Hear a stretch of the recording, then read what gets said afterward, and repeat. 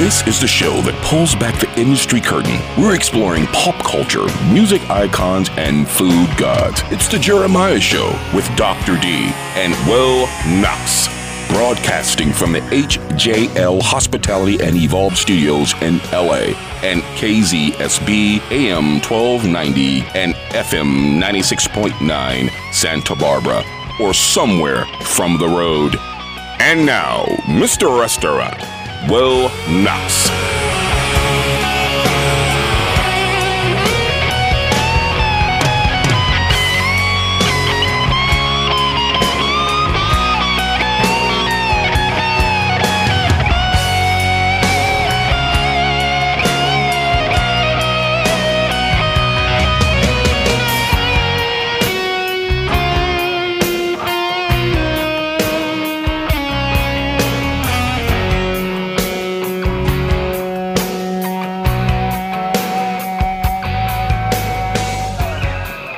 With Will Knox, I am he, Will Knox, in the studio today with Lorenzo, Nicola.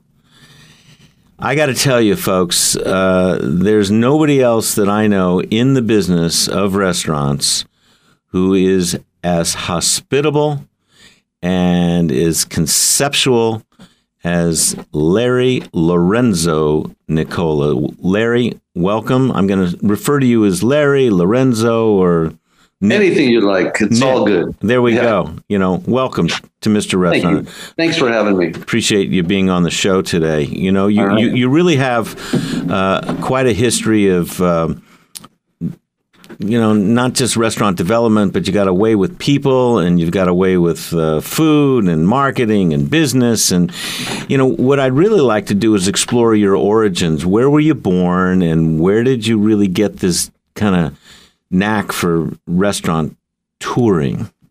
Well, I'm a Silver Lake guy. I was born in Silver Lake, and my father had a market there. My father and his twin brother, Nicola Twins Market. It was on the corner of Sunset and Fountain for 45 years. And not only was my father in the meat business and market, but my grandmother, Nabiha, was kind of the host to the Lebanese community. She cooked all the bread for the church, and she was the big caterer, and she taught Shakespeare and Arabic. She was a pretty dynamic woman. And but I really was there was food all around me. We catered, we had parties all the time, but I learned really to cut meat and groceries and stuff in my dad's market. But I got this real passion, this real love to feed people from my grandmother. And when she washed my hands as a little child, she washed it with ivory soap. And if you could remember that feeling, it was like she gave me the love to feed people and the ability to understand food, and through her hands. And I give her a lot of credit for that. And of course, learning from my dad, my uncles, and my mother, of course, and all the food. And we're Lebanese, 110% Lebanese. So we were always cooking, and I learned the style of our cooking pretty well, and so I've carried it through my life. And I've never had any Lebanese restaurant till just now, but I have that passion for my heritage. So you're second generation. Your dad or your grandmother actually emigrated here to the States? Yeah, my grandparents came through Ellis Island. My parents are from North Dakota and West Virginia. They went from Ellis Island to North Dakota. How did that come about?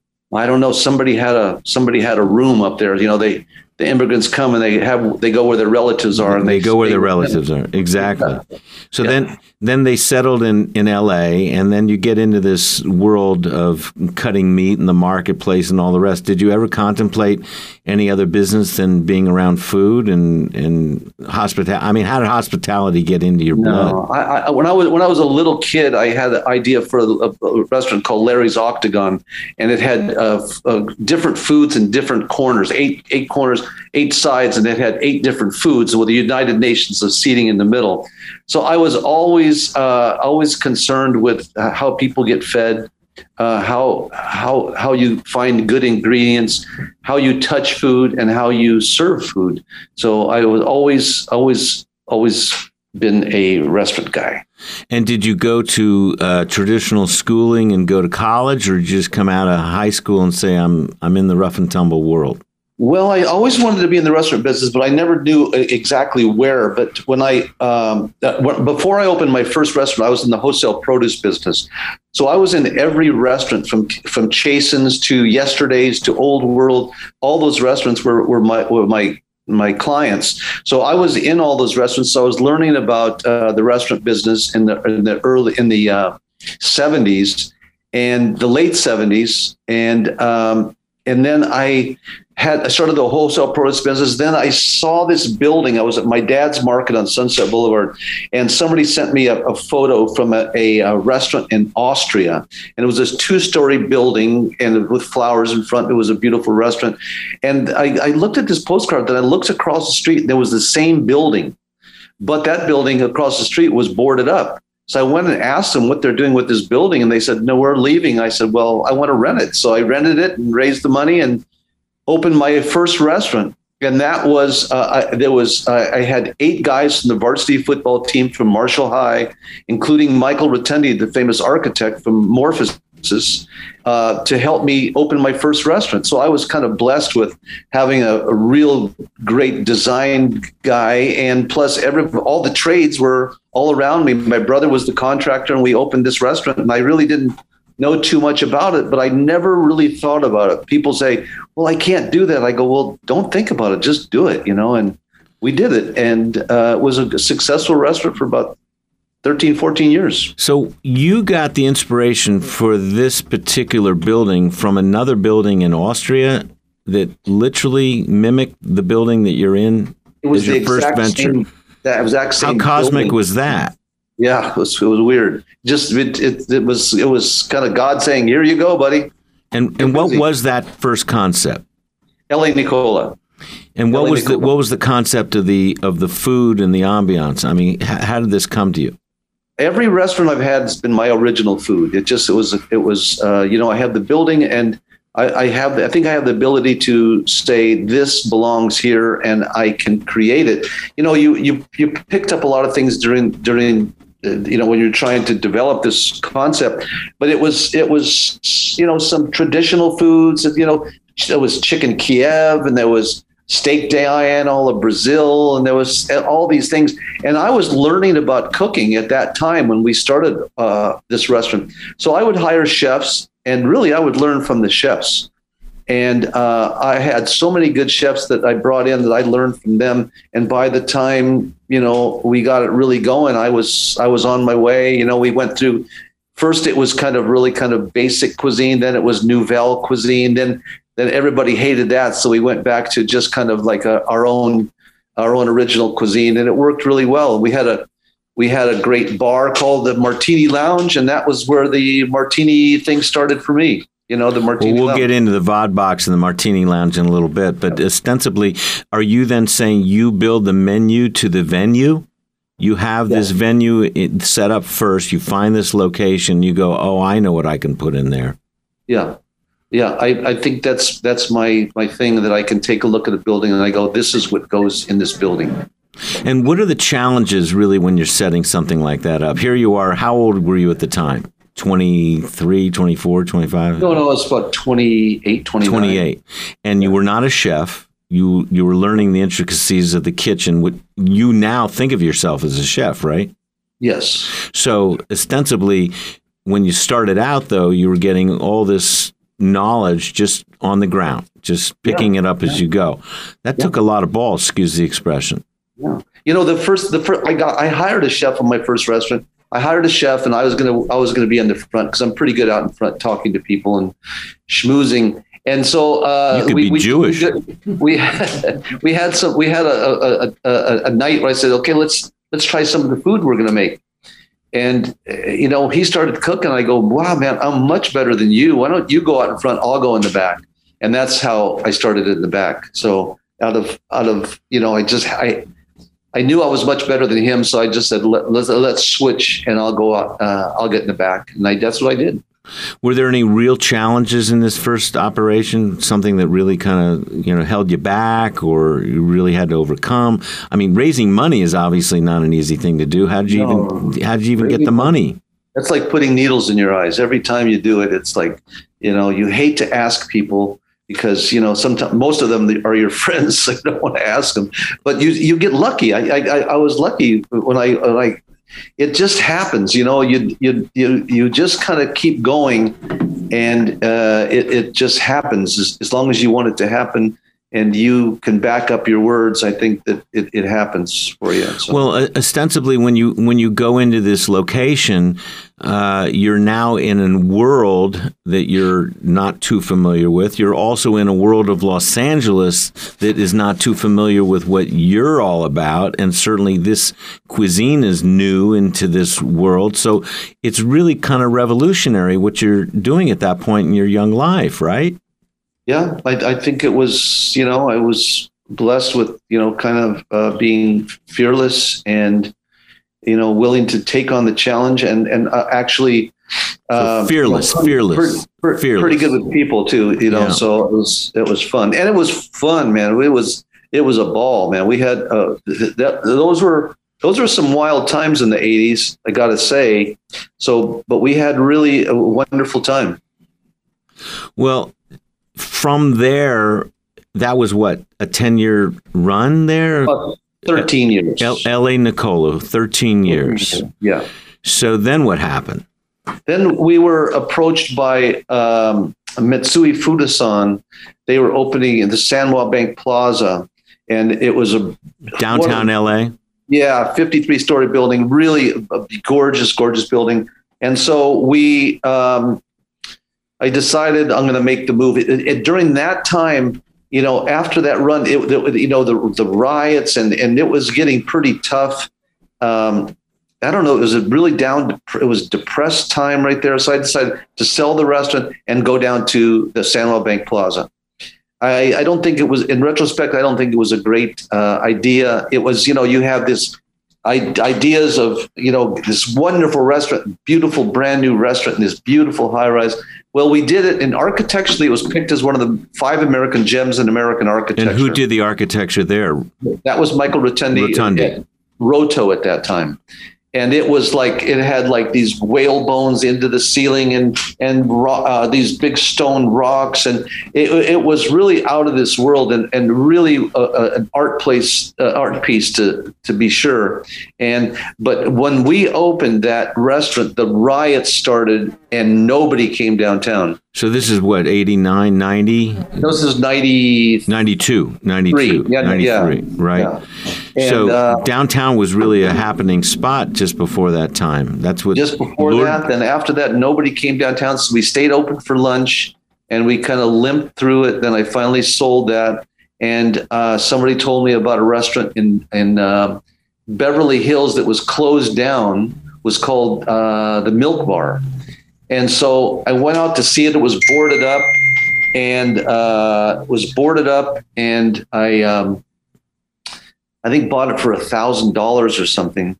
And that's when Beverly Hills, it was on Cannon Drive and it was kind of depressed. So I went in there and did all the demo myself. It was 2 big rooms, and did all the demo myself and rearranged the kitchen and opened it up, raised some money again for the 3rd time, and opened that up, and it was there for 19 and a half years. Well, I can tell you were a forerunner. I had my office for years down on Cannon Drive, and there was mostly real estate offices. There was some retail.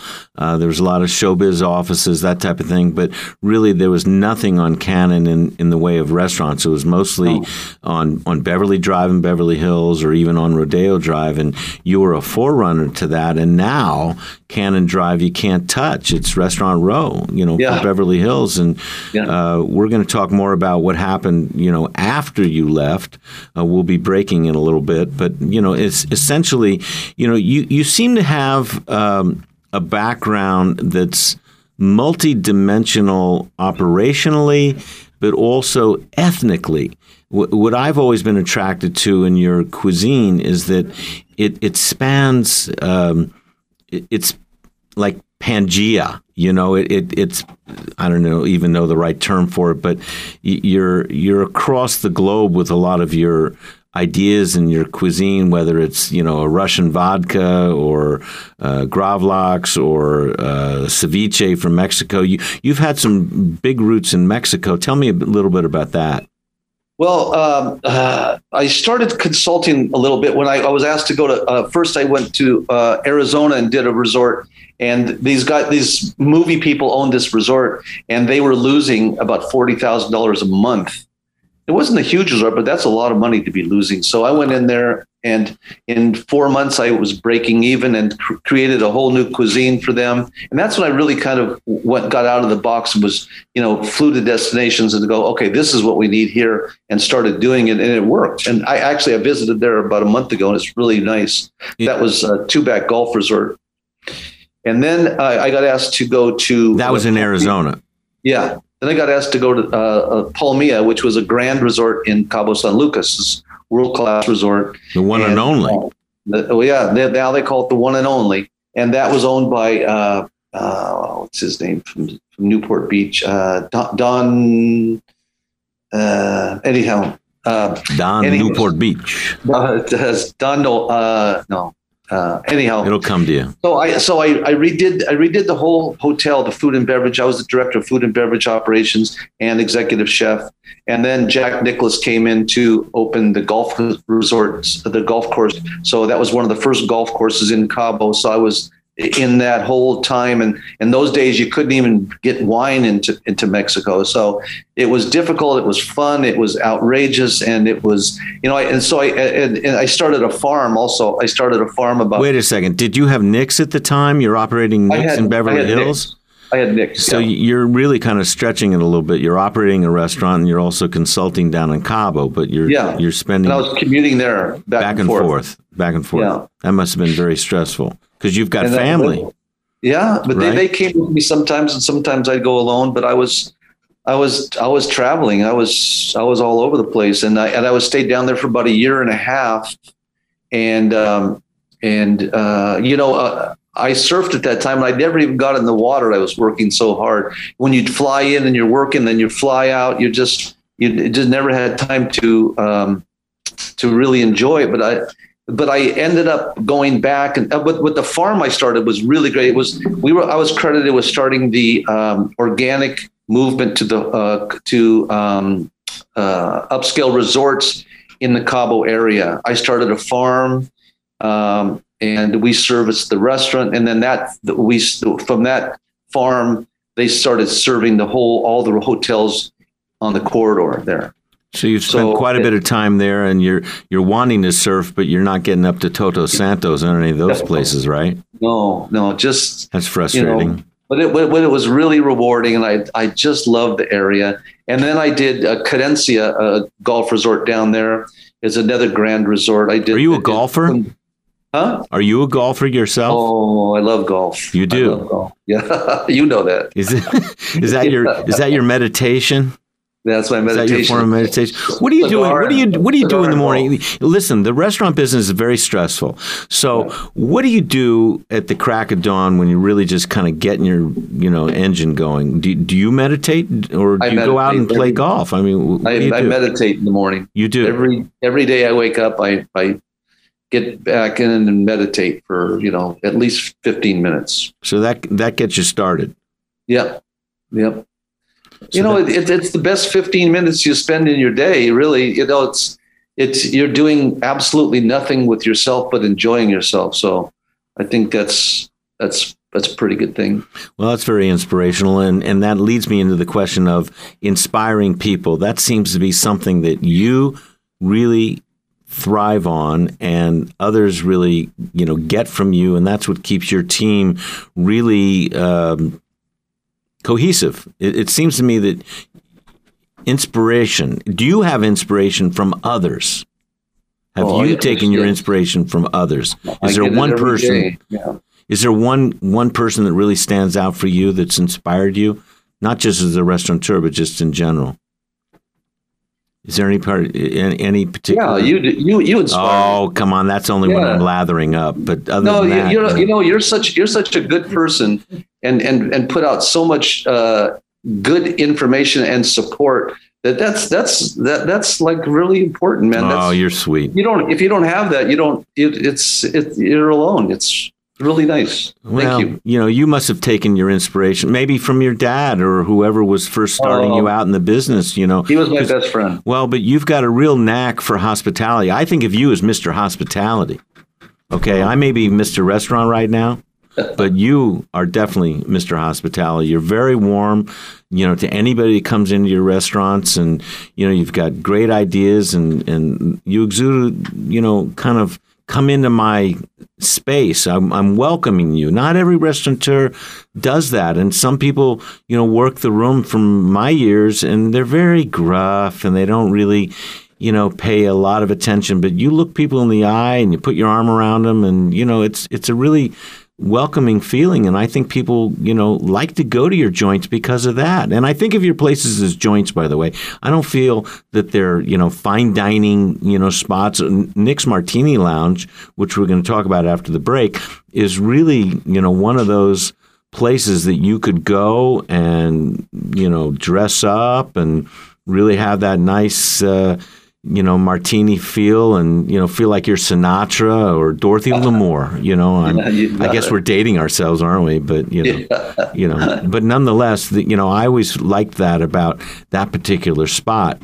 I just think that one of the ingredients that really is an intangible in the restaurant business is this congeniality, is this hospitality, is this ability to have a personality that comes through in your food, your decor, which leads me to a quick question before we go to break, because I'm Dr. D is telling me I got 30 seconds. Art plays a big part in your restaurants and has. Is that correct? Absolutely. And they're doing a book right now on my first restaurant on all the art and architecture and design we had in there. You're doing a book.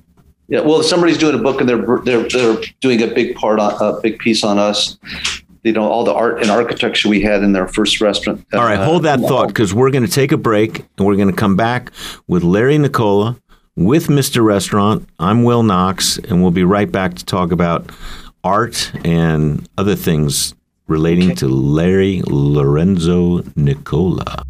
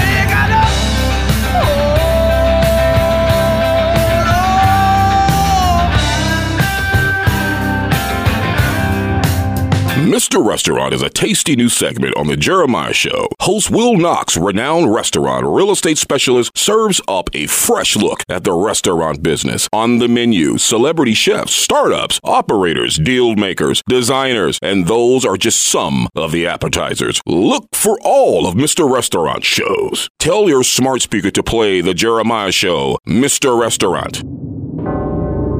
Hi, I'm Shadow Stevens. While I'm doing this and that and the other thing at the very same time, I'm having a great time on The Jeremiah Show, the greatest show in the history of the world. For the love of God, subscribe. No, seriously, subscribe.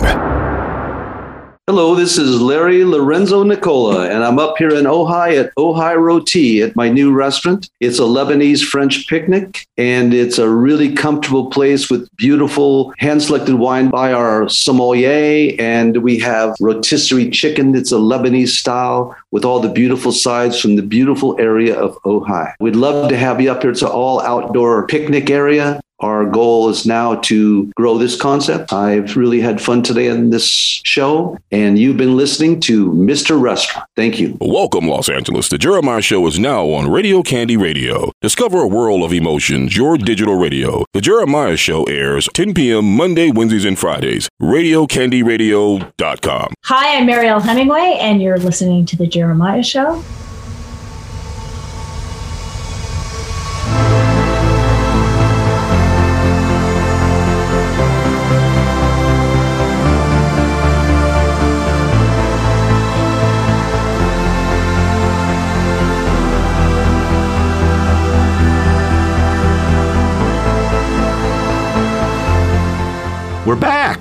We're back. Hey. We're back with Lorenzo Nicola, also known as Larry Nicola. Larry.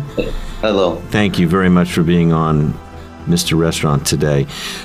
Where we left off, we were talking about art and how it relates to your restaurants. So go ahead, talk to me. Well, our first restaurant we had, we opened, of course, we're a newbie, we're just doing this. And this one guy kept bugging me to hang his art because I had some posters on the wall. I said, well, okay, let's do an opening and let's bring your art down. Let's see what happens. We got hundreds of people down there. Hundreds of people showed up. It was a really cool scene. And this is Silver Lake, right? Yeah. Pretty grungy. Was from Echo Park, and it was just kind of cutting edge stuff. And we sold stuff, and we were busy. We got hundreds of people that we wouldn't ordinarily had in the restaurant. So it turns out we started doing it about every month. And then it started to catch on. And then we opened the bar, the Martini Lounge, and we started doing it. There was a guy, Billy Poveda, my dear, dear, dear friend. And he worked with us. Then he opened the Martini. He helped us open the Martini Lounge, or he hosted that Wednesday in the Martini Lounge. So I think martinis were $2, and it was like this provocative art on the walls. And sometimes we had fashion shows right on the bar, and it was outrageous. And it brought thousands of people into the bar and the restaurant. And we were known as sort of this gallery, and it was art while you eat. And we were in several publications, and actually, we were on the cover of Wet Magazine and all these publications about all the art we had. And we had some of the great Latin artists because, Silver Lake, Los Feliz, the area, there was a lot of these, in Echo Parks, a lot of these great Latin artists. And we showed, everybody from Carlos Alvarez to Frank Ramiro. I mean, we had some superstars there, and it was in this cool place that everybody felt it was home. So, well, the people in a restaurant are art. Oftentimes, people go out to restaurants to look at people and what they're wearing and how they're acting. But oftentimes, the food is also a work of art at a particular type of restaurant. But having it on the walls and surrounding you kind of like brings it all together. And I think there are very few people. I can remember Peter Morton used to have just tremendous art on his walls at Morton's, and I believe that there are others that pride themselves in putting either their own personal artwork or others into play because it just adds another dimension. So you're to be applauded for that. What happened now? Go ahead. I'm sorry. Oh, getting back to the restaurant also. People say, well, what's the restaurant business about? And I say, well, you start talking, then you go, well, really, it's about art and arithmetic. Art is the restaurant, the beautiful restaurant, the beautiful food, the beautiful decor, all these things. But it also has to do with arithmetic. If you have art and you don't have arithmetic, you're probably going to last a week. If you have art and arithmetic, it enables you, you're able to sustain. How do people say, how do you stay in business this long? So, well, you have to have some semblance of organization where you could pay the bills to keep these walls covered with these beautiful art and serve this beautiful food and have these beautiful people walking around with all this food. So it's really about art and arithmetic. Did people want to buy the art? Did you ever sell the art? Or was it ever on consignment from artists? we sold a ton of it, and I have a bunch of it. Well, the most famous restaurant with art is in St. Paul de Vence, where you'd get a Picasso, Cézanne, or any of those of the period who couldn't afford to eat, and they would work for their food. Yeah, that's right. And it would hang, and now they're masterpieces, needless to say. So that was kind of the idea that you had too. You would work with some starving artists, they put their work up, and they'd sell. And I got a little collection. And you've got your own collection. Yeah. And you're an artist yourself, is that correct? I'm painting like crazy right now. Yeah. Is it a release for you? Oh my God. It's just, I can't wait. I was going to go to bed about 10 o'clock last night. I'm really tired too. I said, geez, let me paint for a while. I started painting, and a couple hours later, I keep thinking about the painting. It's like, wow. So as much as you like a martini, you like to paint now. I love paint. That's my new release. But you love martinis, which led me to the question of the VOD box. Why? Okay, you created Nick's Martini Lounge. Was it called Nick's Martini Lounge, or was it called Nick's of Beverly Hills? Well, it was Nick's Restaurant and Martini Lounge, and then it kind of morphed into Nick's Beverly Hills. But with the Martini Lounge, and then, but we were always known for our vodka. So here's how it happened. Somebody was asking me, because we had all these vodkas. They said, "Is there anybody that can take you on a tour of vodka?" And I said, "Well, not really." So with my son Luke, we started traveling to Poland and Sweden and France and all these places where all these beautiful distilleries are, and started filming it. And, from Chopin, they're flying us out there in helicopters and at these castles in Poland and on fox hunts up near Russia and all these. I'm in.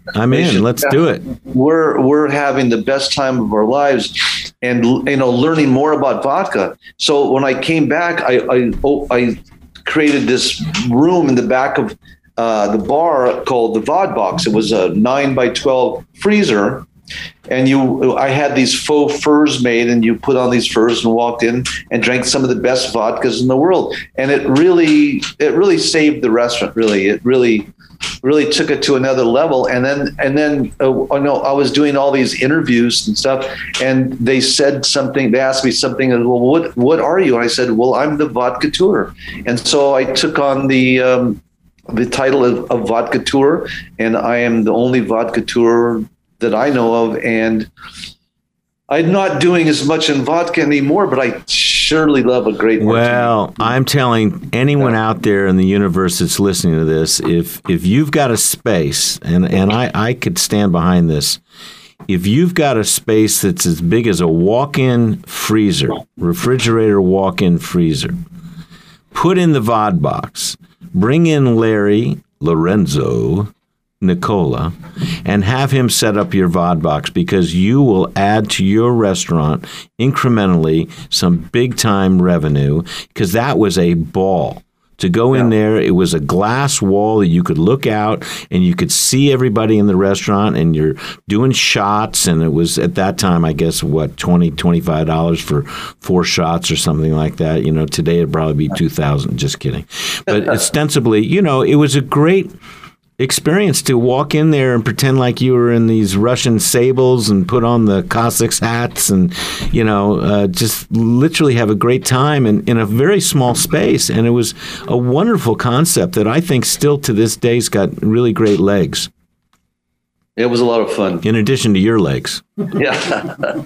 It was a lot of fun. And we won't go there. Drinking vodka at 28 degrees is that's what I figured. It was the best temperature to taste the vodka. And that's when vodka tastes the best. They say to drink it warm. No, you drink it at 28 degrees or take it out of the freezer, pour a nice glass of vodka. Do you ever have vodka with ice? I mean, is that a good thing, or just to keep the? Should you just keep the bottle want to put club cold? soda or something in it? No, but you shouldn't add ice to it, right? No, Just have it cold. just have it cold.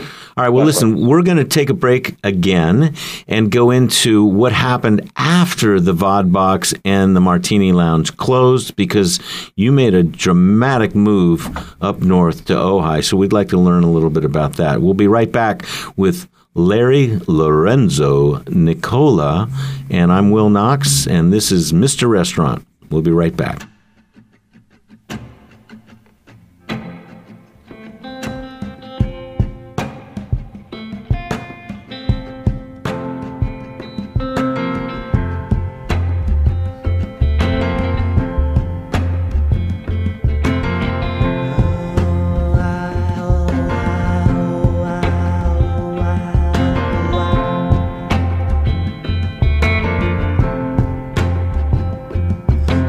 Try much harder, get back to water, get back harder, get back to water.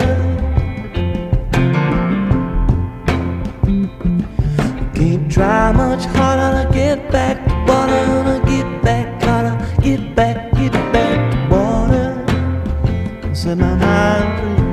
Welcome, Somerset, England. The Jeremiah Show is now on Core Radio. Keep on rocking to the core. Core Radio. The Jeremiah Show airs at 10 p.m. Tuesdays, Wednesdays, and Thursday. CoreRadio.rocks. Hey there, I'm Caleb. I'm Becca. And I'm Joshua. And we are Girl Named Tom. Go to girlnamedtom.com to hear more of our music, buy merchandise, and learn about our story. You're listening to The Jeremiah Show.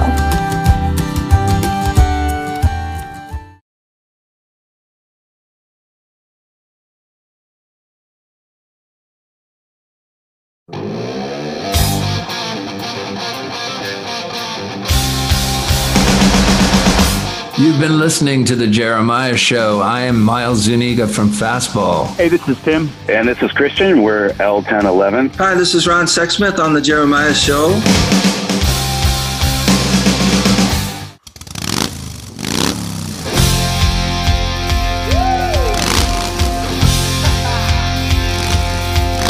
And we're back with The Jeremiah Show.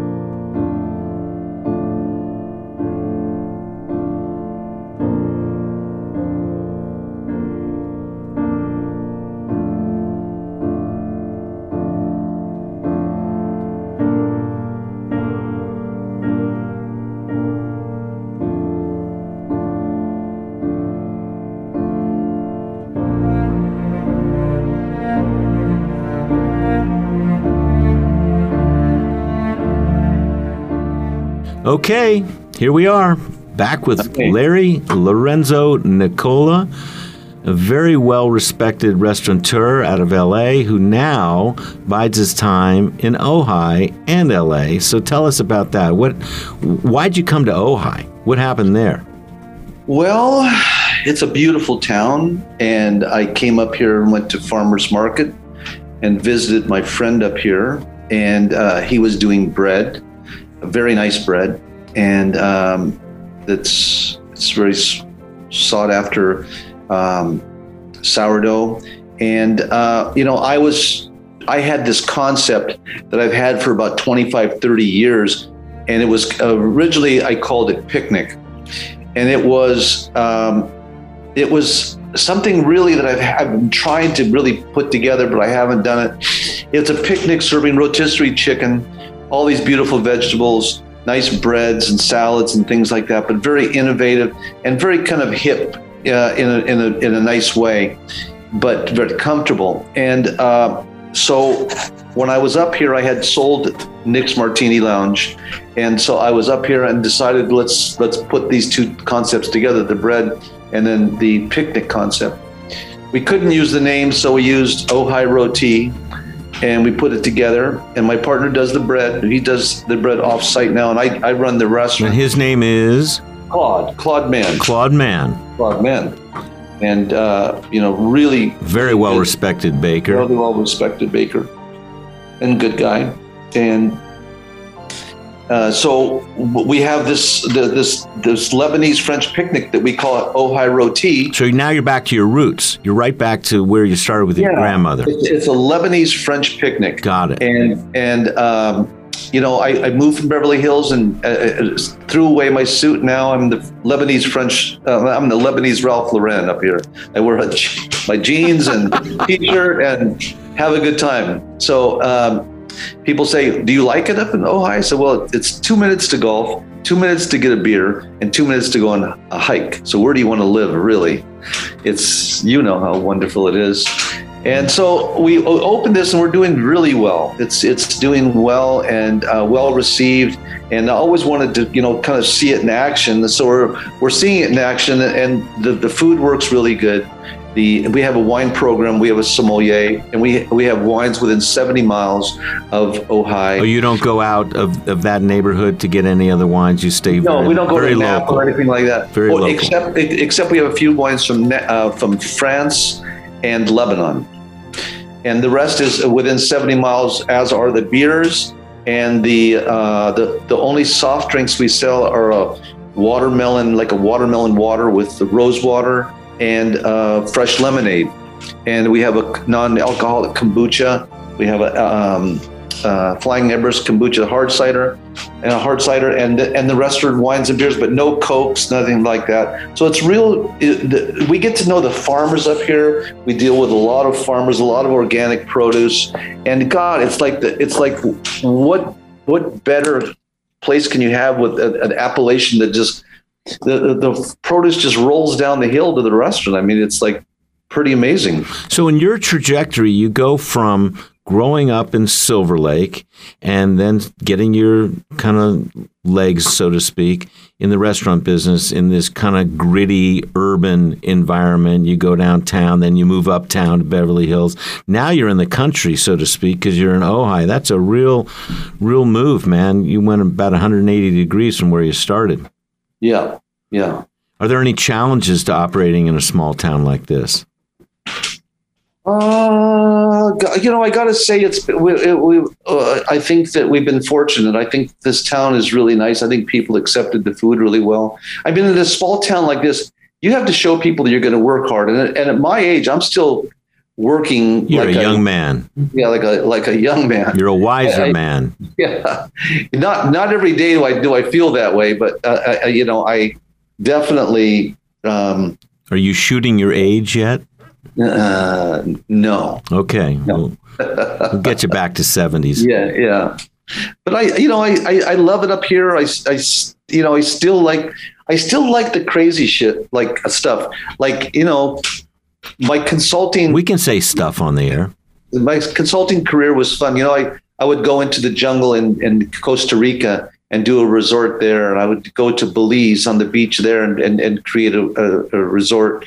And now I'm up here, creating this up here. And it's really, really well received. And I just love the experience of going into a place, learning new people, making new friends.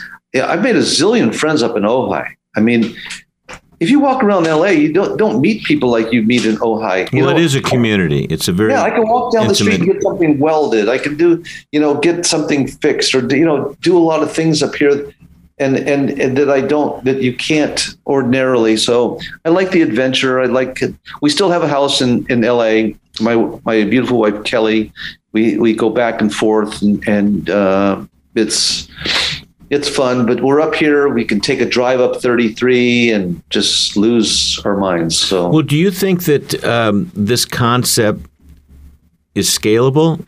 What about this concept really drives people to it? And are you only open for dinner, I think? Is that right? or are you open for lunch as well? And we're open for lunch. We're gonna expand the day parts pretty soon, but it's expandable. Yes, it is. It's a concept that can be duplicated into a few locations, and it's best to keep them close within maybe it's 100 miles so you can support the other ones. But yes, it is, and that's my plans to put a few of these together, and I'm working on that now, and I hope to see success in that soon.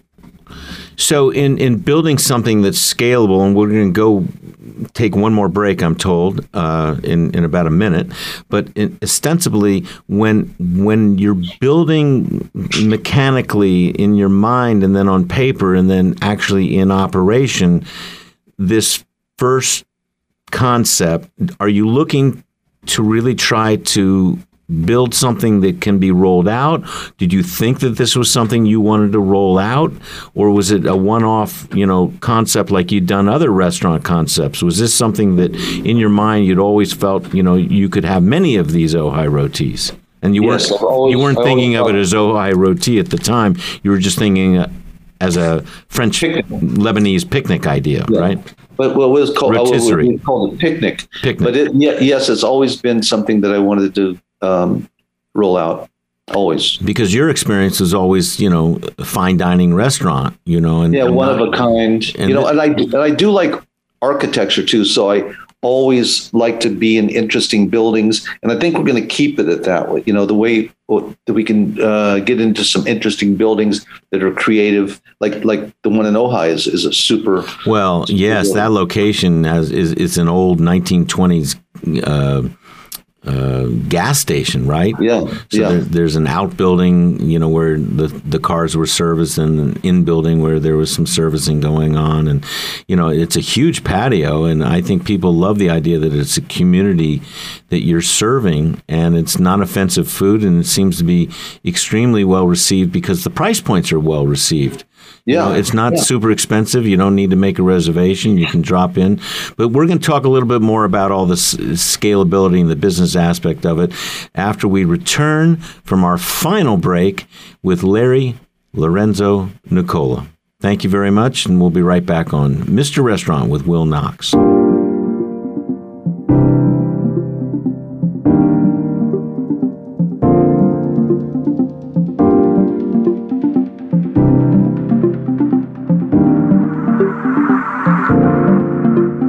It's really what you need in love. Baby, this right here's a one-on-one. But you can get this hit whenever you want. So here you are now, and it's on now, and it's on right now. Here you are now, and it's on now, and it's on right now. Here we are now, and it's on. Suddenly, it's off the ground, and I'm lifting it up, sending it off the ground, and I'm lifting it up, cooling it down, and I'm lifting you off the ground, I'm getting you off the song right now. Suddenly off the ground, lifting it up. Check out Jeremiah's top 10 new artist picks on Radio India Alliance each week. The Radio India Alliance is a chart service that allows indie recording artists an opportunity to have chart placements. We don't charge. We support. RadioIndiaAlliance.com. Hi there, everybody. This is Ann H. Hey, everybody. I'm Art Alexakis from the band Everclear. My name's Danny Trejo. And you're listening to The Jeremiah Show. Jeremiah, you're loved, Holmes.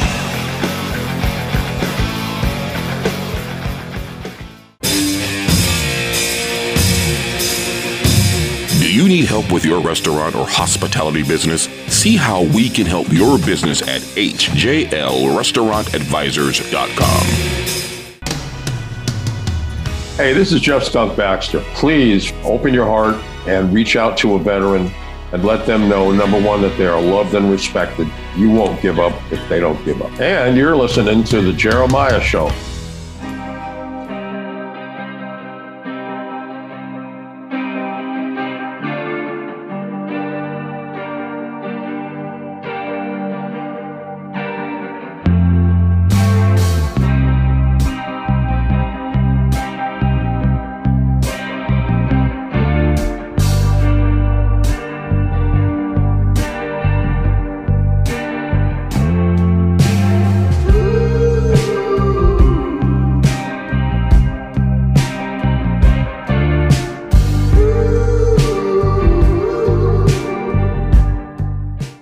Welcome back.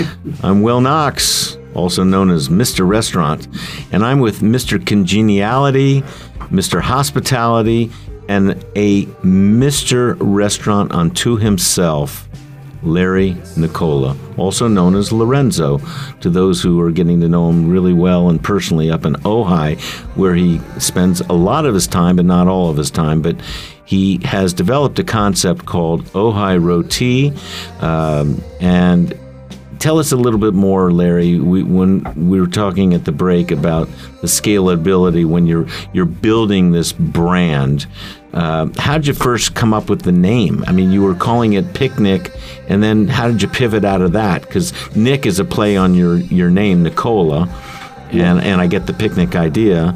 But why didn't you keep the picnic idea? Well, there was another concept up here that had a name, Le Picnic. So it was just too. Also in LA, there's a restaurant called Picnic. Yeah, there's a bunch of them, and so we decided we better just find a new name. So Claude and I sat down and we came up with Ojai Roti, and it works really good because I think that Ojai as a destination it's good food. It's peaceful. It has a lot of connotation of something that special, so it works really well for us. It's a good come from. And, I think that, I think the work we put in, and I think that it's been no easy feat. The first, we opened for 8 or 9 months, then there was COVID for 2 years. So it was quite a challenge. We didn't know what was going to happen. Well, nobody knew what was going to happen. But luckily we moved all of our seats outside. We had very little seats inside. So we moved everything outside and just opened for to-go in the beginning, and then started serving outside, spacing everybody out.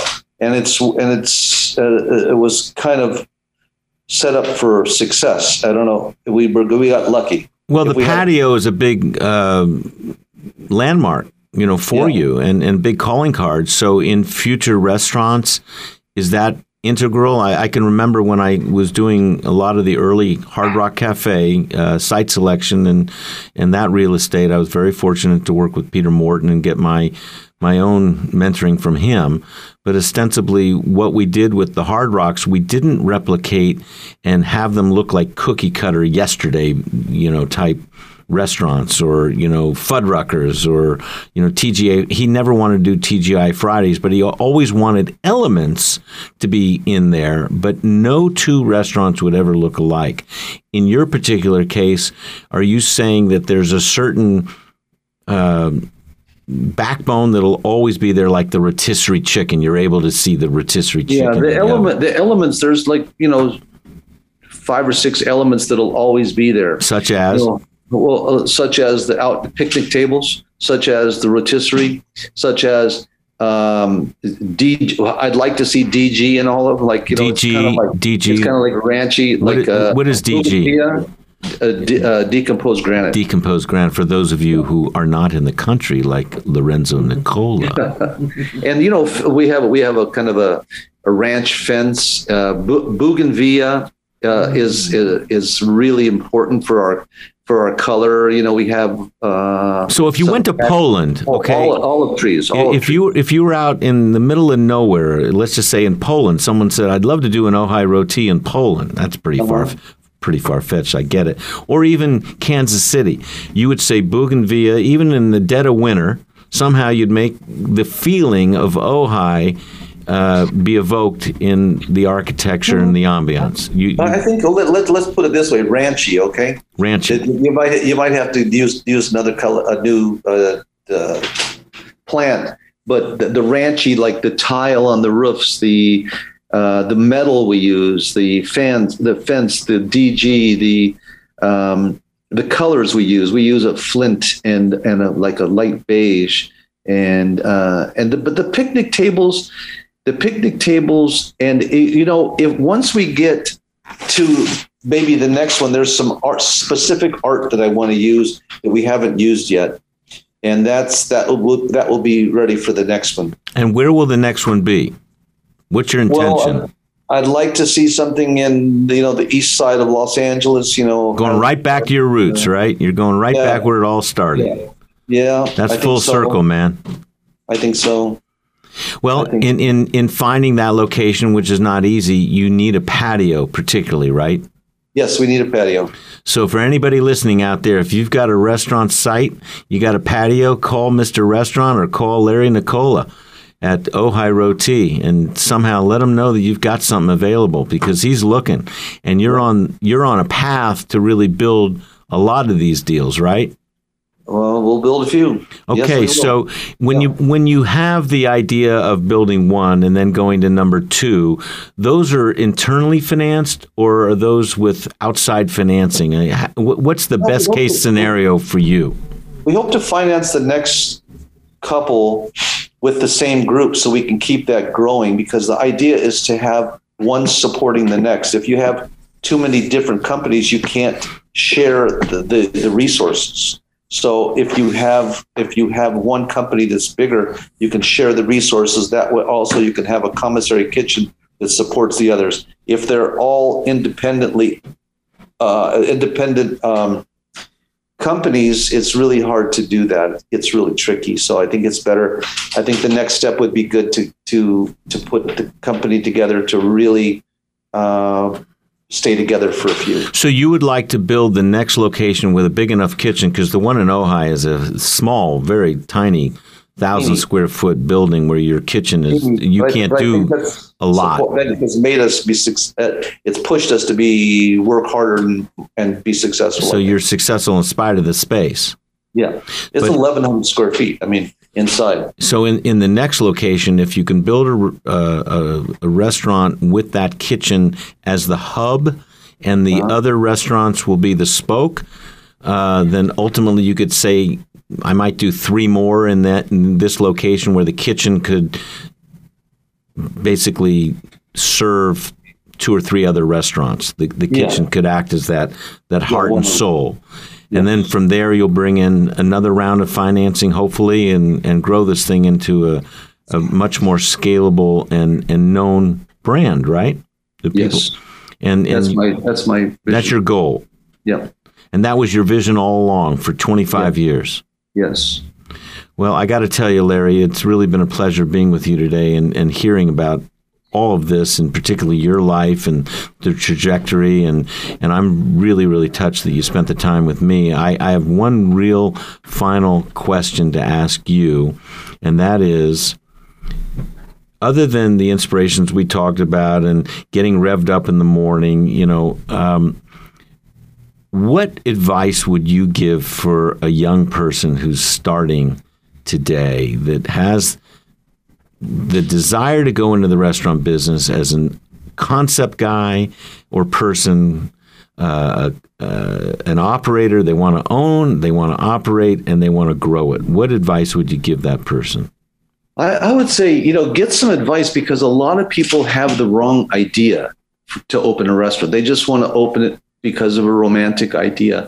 You have to really be willing to put your back into it, and you have to have some background. You have to hire somebody that's got some background, a financial planner or a lawyer or somebody that's been in the business that kind of helps you. Because a lot of people, if you had 30 different people come up to me and ask, they say they want to open a restaurant, and I could talk to them for 10 minutes. I could tell you in 2 minutes whether they should be opening that restaurant or not, because they have to be careful, because money is hard to come by, and people don't want to lose their money. Oftentimes you get one shot, and 90% of the restaurants fail.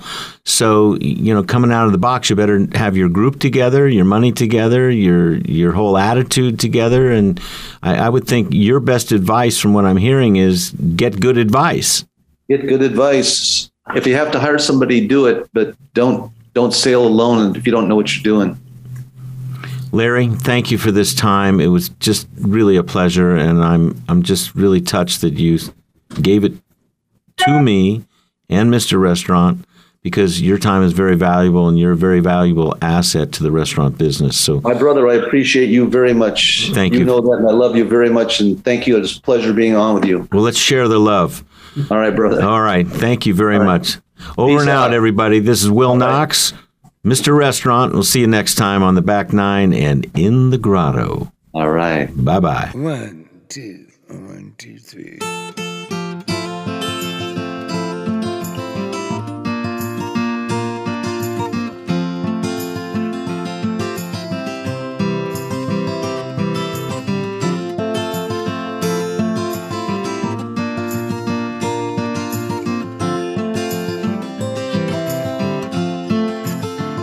The day I walked down the street I used to wander, yeah, I shook my hand and made myself a bet. But there was all these things that I don't think I remember. Hey, how lucky can one man get?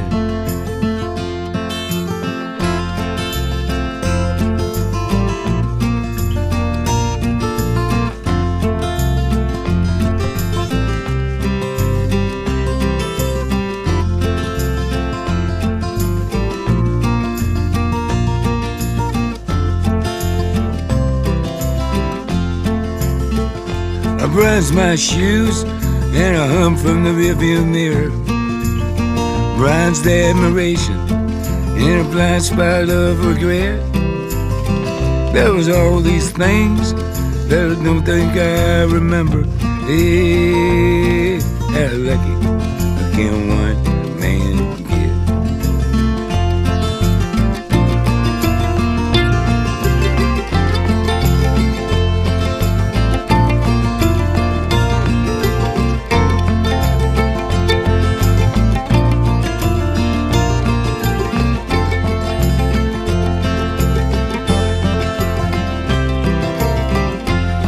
Hi, this is comedian Maz Jobrani, and you are listening to The Jeremiah Show. Listen, man.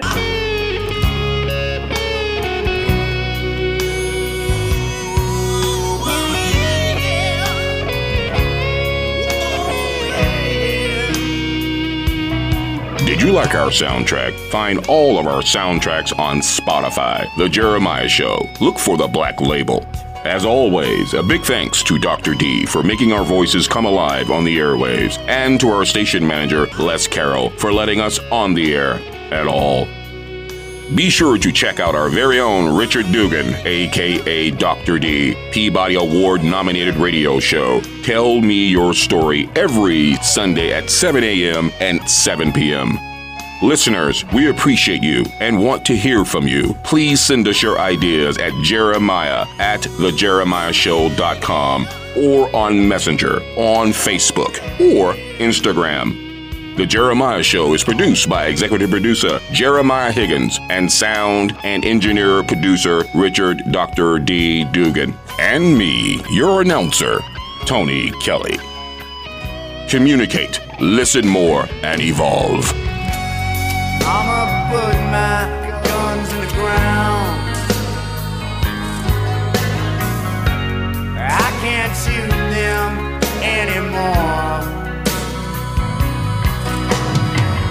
That cold black cloud is coming down.